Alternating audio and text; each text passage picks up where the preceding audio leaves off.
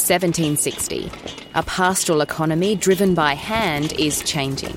Steam power, coal and iron are shaping the beginning of the modern machine. Empires are falling and rising. It's the first industrial revolution. 1871. Iron is replaced with steel. Steel builds rail lines at lower costs. Trains connect people and ideas faster than ever before. And the earliest hint of a modern production line ushers in the second industrial revolution. The third industrial revolution is the digital revolution. 1946 sees the first commercial computer, the rise of electronics, telecommunications and binary code. Amidst world wars, we advance biotechnology and space exploration. The doors to the world and the universe are opening up. The year is 2020. Threats spread in the air and through inboxes. The drive of industry and automated manufacturing is unstoppable. The fourth industrial revolution is here. Certainly an exciting time to be in manufacturing right now. Supply chains have become much more global. The best thing to do is not try and hide from it. Recognise it's there. With technology, there's nothing that can't be achieved. That's Ryan Pollitt. I'm our national leader at BDO for the manufacturing and wholesale sector. Industry 4.0 is predominantly around that digital enablement of what would have been traditionally an industrial process. And it's about automation, it's about security, it's about taking advantage of new technologies that are available like machine learning, artificial intelligence and so forth, and putting that into the traditional value chain of producing products. Taking advantage of all of those global new technologies that can increase efficiencies, but also increase accuracy and consistency. And that's Kane Stavens. He's the Executive Director of Digital and Technology Advisory at BDO Australia. I spend a lot of my days helping organisations with their digital strategies, their transformation journeys, assisting people with the usage and acceptance and taking advantage of enhancements in technology over the last few years. The year is 2020. Threats spread in the air and through inboxes. And while the global landscape for manufacturers has changed dramatically in the last 11 months, it's been changing dramatically for 260 years. The way our experts see it, the global pandemic has provided a new urgent context for challenges and opportunities presented by Industry 4.0. Challenges and opportunities that were already coming. I think we're behind, if I'm honest. So the time's right for Australian manufacturers to move forward. I don't think we're going to revert back to old habits. You are listening to In Business with BDO. Welcome to In Business with BDO, where we bring the experts to you to share their insights on the top issues and topics impacting organisations and finance-related issues affecting individuals in Australia today. I'm your host, Jennifer Mary, and in this episode, we're talking manufacturing. Specifically, what Industry 4.0 means for Australian manufacturers in and outside this time of global health crisis. Let's set the scene. There's no doubt that COVID-19 has drastically disrupted business supply chains. However, what specific issues have you seen arise for Australian manufacturers? We saw at the start of the pandemic an insatiable demand for things like toilet paper, masks and hand sanitizer. Obviously, those issues have now been resolved. But since then, and you know, very recently, I've been talking to my clients, and this is still very much an issue. There's still significant delays in terms of getting, importing products in or raw materials in from overseas countries. Air freight is still very expensive at this point in time due to there being hardly any passenger aircraft flying, which was about 80% or so of air freight was actually on those planes. Shipping costs as well have increased considerably. So what we've really seen is a shift towards just-in-case ordering. You've probably heard the phrase just-in-time ordering, which is what a lot of manufacturers were doing previously. It was seen as sensible to be relatively lean in terms of the stock that you're bringing in and to keep those levels low to avoid a high investment in working capital. But, these days it's moved to just-in-case. People are buying raw materials and components in far above the levels that they would normally need because they're aware that there's a lag there in terms of the time it's going to take them to get them into the country. We've seen a lot of changing buying behaviours, which has created a surge in demand and forecasting errors. So there's a lot of shifts that we've seen in terms of household spending under these difficult economic conditions. It's created some volatility in supply chains as well.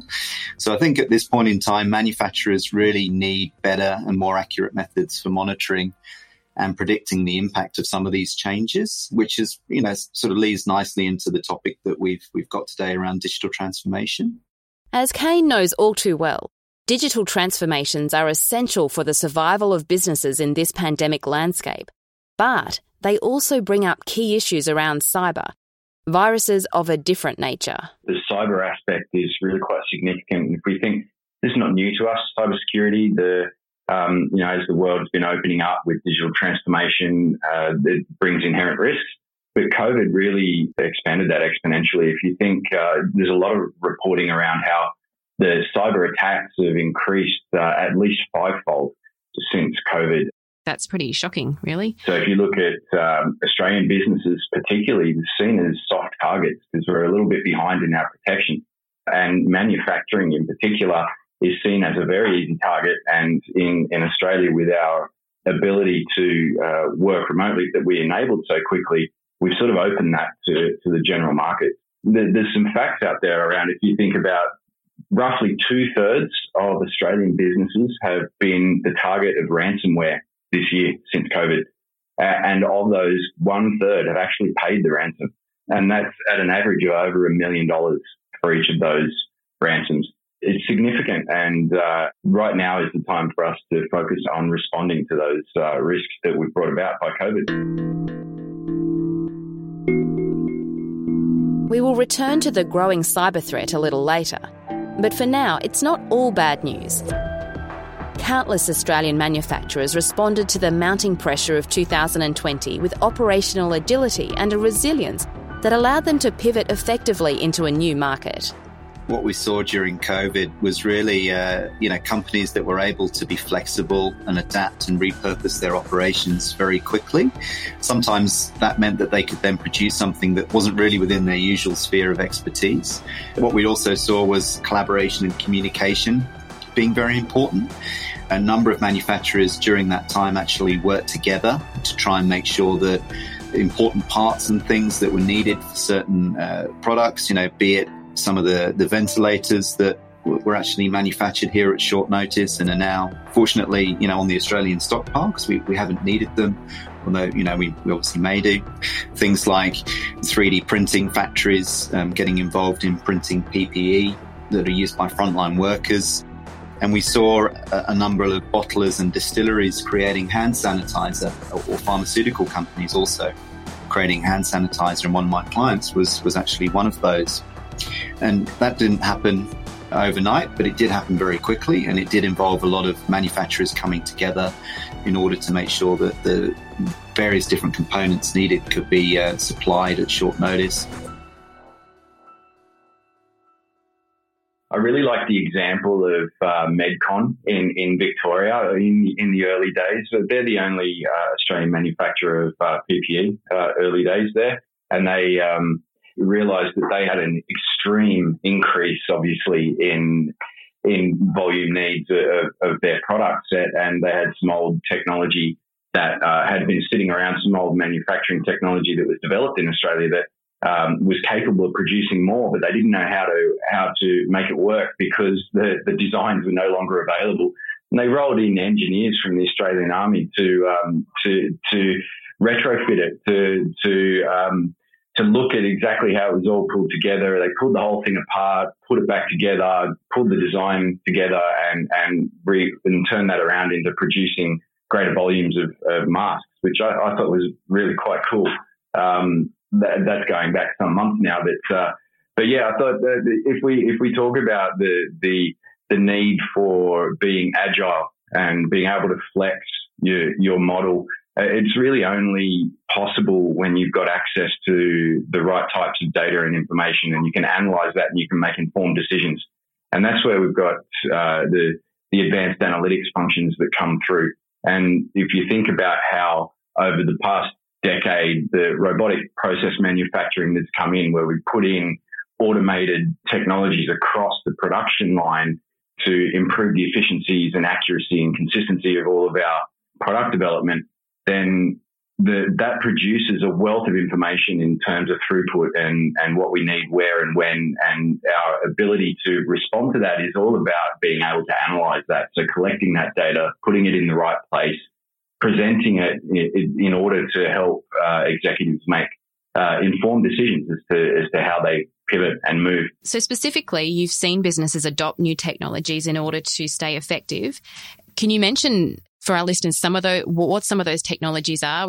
You mentioned robotics and sensors, and how successful those technologies have been. Yeah, look, the new wave of physical automation brings with it a lot of data, but a lot of connected devices. There's now new technologies in, obviously, the intelligent automation that allows you to set up software that can analyze what's going on, make informed decisions, and learn from those decisions over time, and make minor adjustments throughout the production line as you move forward in producing particular products. And if you think in discrete manufacturing, there's some really good examples of product sets where if somebody's manufacturing a certain widget as it goes through, and you've got a 10% loss because over time machines degrade and the minute variables that you have to deal with in terms of manufacturing something that goes into a larger cog when you're producing large-scale outputs.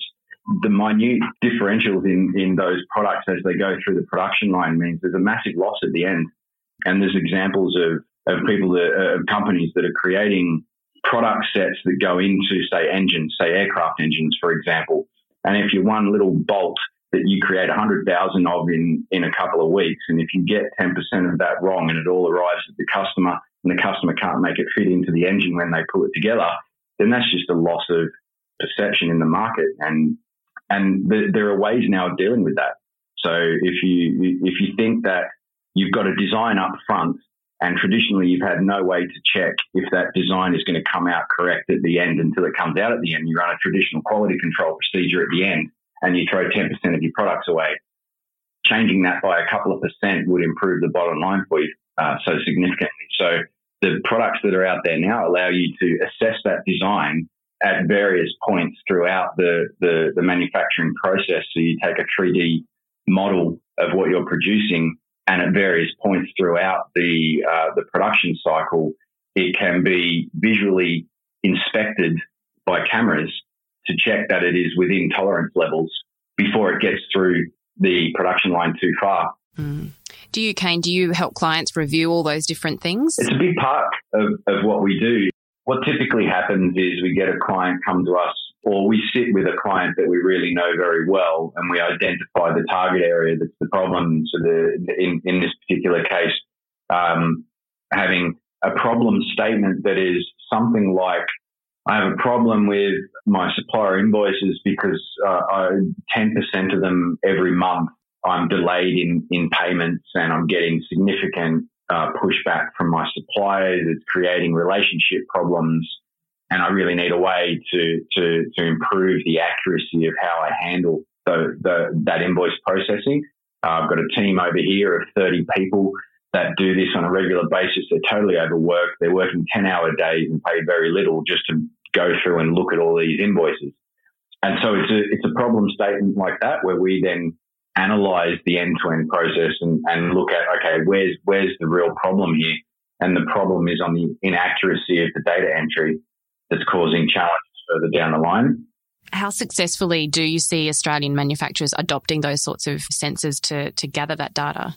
I think we're behind, if I'm honest. I think there's willingness to do so with a lot of these technologies, but I think we're behind in a lot of cases the rest of the world. And I think these types of things are just arriving for us now. I think we've been slow to adopt. And so the success stories of making these things happen locally in the Australian market are few and far between. But I think the willingness to adopt is there now. And I think it's a conversation that we're having now in a number of different places that I can see over the next 12 to 18 months, this exponentially getting taken up. Yeah, so we sort of needed the crisis of the last few months to push us in that direction. It feels that way. It's like the work from home example, right? We all knew we could do it for the last few years, but we didn't. And once we were forced, we proved it could work. Same thing happens here. Certain things we had to do, like Ryan mentioned, organizations changing to produce something that was totally out of their wheelhouse for, like hand sanitizers coming out of beer manufacturing production lines. You would never have thought of that. That agility and that need to respond has just proven so many examples for us that we can take advantage of these advancements and actually make something of it. And it's not just big business. What we don't already know intuitively, we know from numerous industry surveys. 2020 has accelerated small and medium-sized enterprises into adopting methods of advanced manufacturing at a rate far greater than we've seen before. We've seen some of these things that Kane's just been talking about, like automation, some of the sensing technologies that are out there, or the data, the importance of the data capability that we touched on as well, go from basically a kind of a nice to have or something that was something that companies were thinking about to almost a need to have in order to survive in this new environment that we're in now. And I think that's not going to change. I think that trend's going to continue on. It was there pre-COVID. Supply chains have become much more global. As we know, speed to market now is extremely critical. As we touched on earlier, consumer behaviors are changing almost daily, and they've been affected greatly by this pandemic. But in any case, there was a trend towards customer centricity, even pre-COVID, which has meant that a lot of manufacturers for some time now have had to have much closer connections with their customers than they would have done in the past. Gone are the days where you're basically just manufacturing a widget and not tailoring it to a particular audience. There's different levels of this, but many manufacturers now are producing extremely bespoke goods for different markets, tailored to their customers, and they've got a good dialogue with some of those, ultimately some of the end consumers in many cases. And if it wasn't for some of the technologies that are available through Industry 4.0, they wouldn't have been able to do that. So I suppose what I'd say is COVID kind of demonstrated why we need to grow our advanced manufacturing sector. It's giving us the tools to compete on more of an international scale. Australia, as we know, is, in the scheme of things, is not a large country. However, with technology, there's nothing that can't be achieved. We have touched on this, that manufacturers are under a lot of pressure. There's the highly competitive global market, and there's also the need to operate in a lean cost environment. So how can they get the most bang for their buck when it comes to investing in the digitisation of manufacturing? Advanced analytics is the biggest bang for buck on spend at the moment.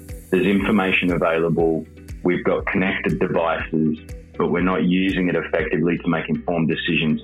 Back again to just-in-case ordering, how do you make the decision as what is the right amount of inventory stock that I need for the ongoing production to make sure that I don't have any downtime due to supply chain failures and risks. And you can only do that with access to information and running an advanced analytics platform across that provides you with real-time insights into where your production line is heading, where the slow pieces are, process mining and that type of thing, where you can look at very specifically where the delays are in your production line. Is it because you are lacking a specific product and you're waiting for hours on end for resupplies or something like that? Those types of examples, that's where the biggest bang for buck is. Outside of that, it's really very much around, there's no one-size-fits-all approach when it comes to Industry 4.0. We've got a term that we use at BDO called Incrovation, or iterative innovation, which we've shortened to Incrovation, which is sort of about the way that companies should approach adopting and adapting to Industry 4.0. It's about taking small steps, testing things out in a safe environment, and then, once you're sure that, that particular step has worked, it's then scaling it up across the business. So as manufacturers look to gather all this data and digitize things, what are the steps that they should be taking to protect themselves against cyber risk? The cyber threat landscape is just ever evolving, right? And we can't ever be ahead of it, I don't believe. But this is all about recognizing that it's there, recognizing that it's not going to go away, and preparing ourselves. There's any number of examples of people that haven't prepared themselves, just got caught out. We heard a powerful statistic earlier. 1 in 3 Australian businesses would go on to pay the ransom of their ransomware attacks, upwards of $250 million last year alone. Though for something almost inescapable at this point, there are best practice examples of how to mitigate the risks. If we look at Lang's Building Supplies, back in 2016, they were the target of a ransomware attack just through email phishing. An employee accidentally or, unknowingly, unwittingly opened the organisation up to a lot of their data being locked down. And typically in these environments, you need to negotiate, pay ransoms, or have some other plan of attack. These guys had a plan of attack. They were prepared. They fully had a full backup of all of their data and operations. And they turned around back to uptime in probably around about an hour, I think it was.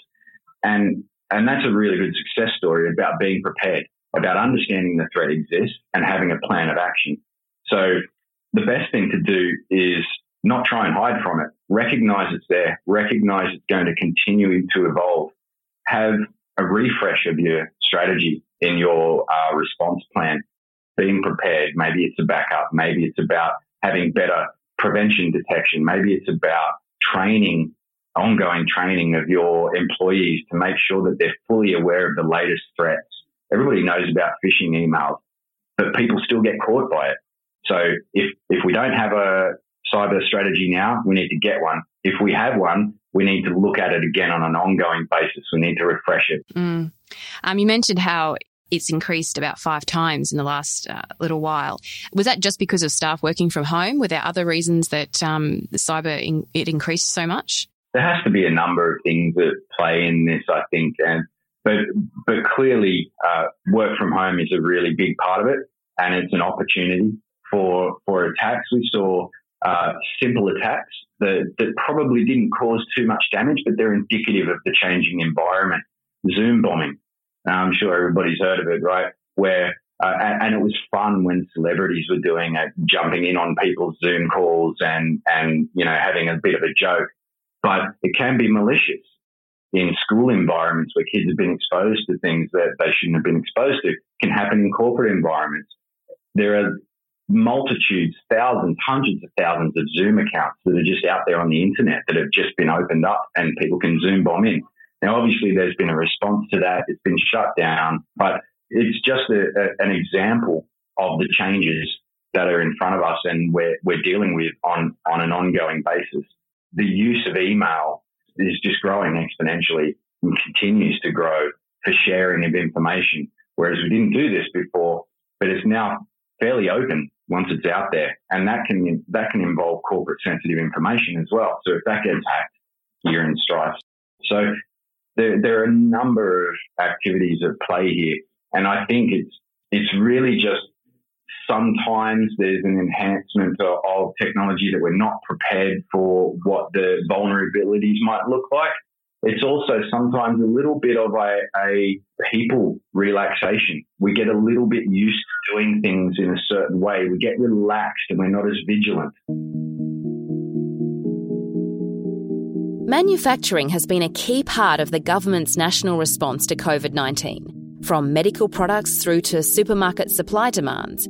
And with announcements around a new modern manufacturing strategy, it's clear that manufacturing will also play a key role in the National Economic Recovery Plan. But what impact will this new government plan actually have on manufacturers?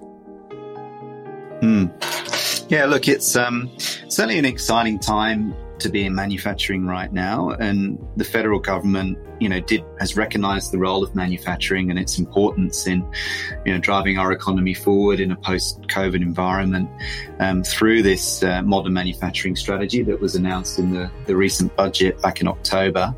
And what it's all about, I suppose, is that what they're trying to do is create the right conditions for industry growth. I guess, to make it as easy as possible for some of our most innovative manufacturers out there to commercialize their products, bring them to market. It's about, yes, providing funding through some of the grant programs that are available. There are some things in there around cutting energy costs. Gas, for example, is about 20 to 40% of many industries. In addition, there's some other levers that they've pulled around, skills and training development. So there's the Job Maker Plan, there's some funding for apprentices, etc., and deregulation. So the R&D tax incentive is extremely important for supporting innovation in this country. The strategy will focus on 6 national priorities, choosing areas with the strongest potential for international success. These include resource technology and critical minerals, food and beverages, medical products, recycling and clean energy, and defence and space. The money will be spread and spent over a number of years, with the strategy pouring around $1.5 billion into the sector, an amount Ryan suggests should not be underestimated. They're putting together detailed roadmaps for each of those subsectors around how the funding can be best spent. And they're doing that in consultation with, I guess, key experts in each of those fields. So it certainly seems that they're approaching it in the right way. I'm certainly very hopeful for what this will bring for the industry, and a lot of other people out there that I talk to. A lot of clients are very excited about this initiative. As manufacturers look to maintain resilience and sustainability, what are the key indicators that manufacturers need to be aware of or be monitoring for to prevent value loss or minimise risk? In terms of some of the top risk indicators that we look out for, supplier production levels and lead times. So we've touched on the importance of the supply chain and having a good link to your suppliers and a good understanding of lead times, etc. And some of the technology developments that we've touched on in terms of analytics, etc., have helped with that. In addition, other risk indicators would include things like changes in time to receive accounts receivables. There's been a lot of variability around that, obviously during COVID, depending on the individual situations of certain customers. Equipment maintenance time and occurrences and the time between maintenance, again, something to be extremely mindful of. And again, some of the smart sensing technologies that are out there for bigger companies, those have worked well in terms of, using some of those sensors for predictive maintenance, etc. That's been a positive step. So we've touched on another risk factor would be the transport delays and costs that we mentioned earlier. Obviously, that's been a significant impact. Variations in quality control, stock inventory levels and turnover, just in case ordering that's become more apparent in terms of stock levels. And it's very important to not, even in this environment, to not overorder, because an investment in stock is still a significant investment in working capital.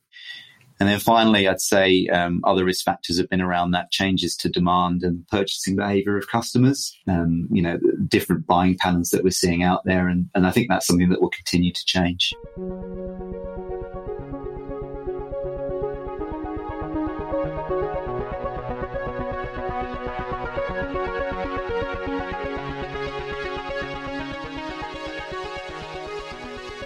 Looking to the future, what do you think will be the top supply or value chain challenges and opportunities for Australian manufacturers in the next 12 months? If we want to be more efficient, we want to make sure we've got the right answers, we're making the right decisions, we're progressing in the right direction. We need to be open and integrate across the entire value chain. And so that obviously brings with it some risks. We want to do that for greater efficiencies, but as we've said a number of times, cyber is a major challenge to us as we move into this more open data model, and protecting against that preparing for that, recognizing, having plans to respond so that you can maintain agility without being strict control. In terms of challenges as well, there is over the years, attracting talent into the manufacturing industry has actually been a key issue. There's an aging manufacturing workforce and a loss of key skills over the years. So that's something that the job maker and job trainer plans have sought to help rectify. And we are seeing more new talent and an upskilling of talent coming into the industry. But, as we move towards advanced manufacturing, it's a fallacy to say that technology is there and it's going to replace all the workers. That's actually not the case at all. You actually just need a different type of worker than you did before. You need a lot more intelligence in terms of, utilizing some of this technology and an ability to adapt. So, getting some smart minds and bringing them into some of our manufacturing firms is a big challenge, but one that I think, we need to be mindful of. There's also a huge drive, as I'm sure you've seen, around, emissions, environmental impact, sustainability in the circular economy. So, how do we, recycle things well in this country? How do we use the waste that's produced through the manufacturing process, and turn that into something that's renewable? That's a real key focus going forward. And there's a lot of smart people out there, such as the Smart Centre at the University of New South Wales, and Professor Vina there, who's focused on, really bringing that to the fore in terms of what we're doing in the recycling side of things. As we open up, challenges, of course, don't start and stop at home. With borderless markets, free trade agreements will also play a key role in defining the Industry 4.0 landscape for Australian manufacturers. We would have seen a lot in the press recently around trade disputes, particularly obviously with China at this point in time. So, it goes without saying, it's a bit of a moving feast, the international landscape at the moment. A knowledge of international markets, particularly when we're trying to export, is going to be key. On the ground support, things like, working through free trade agreements, etc., is really important.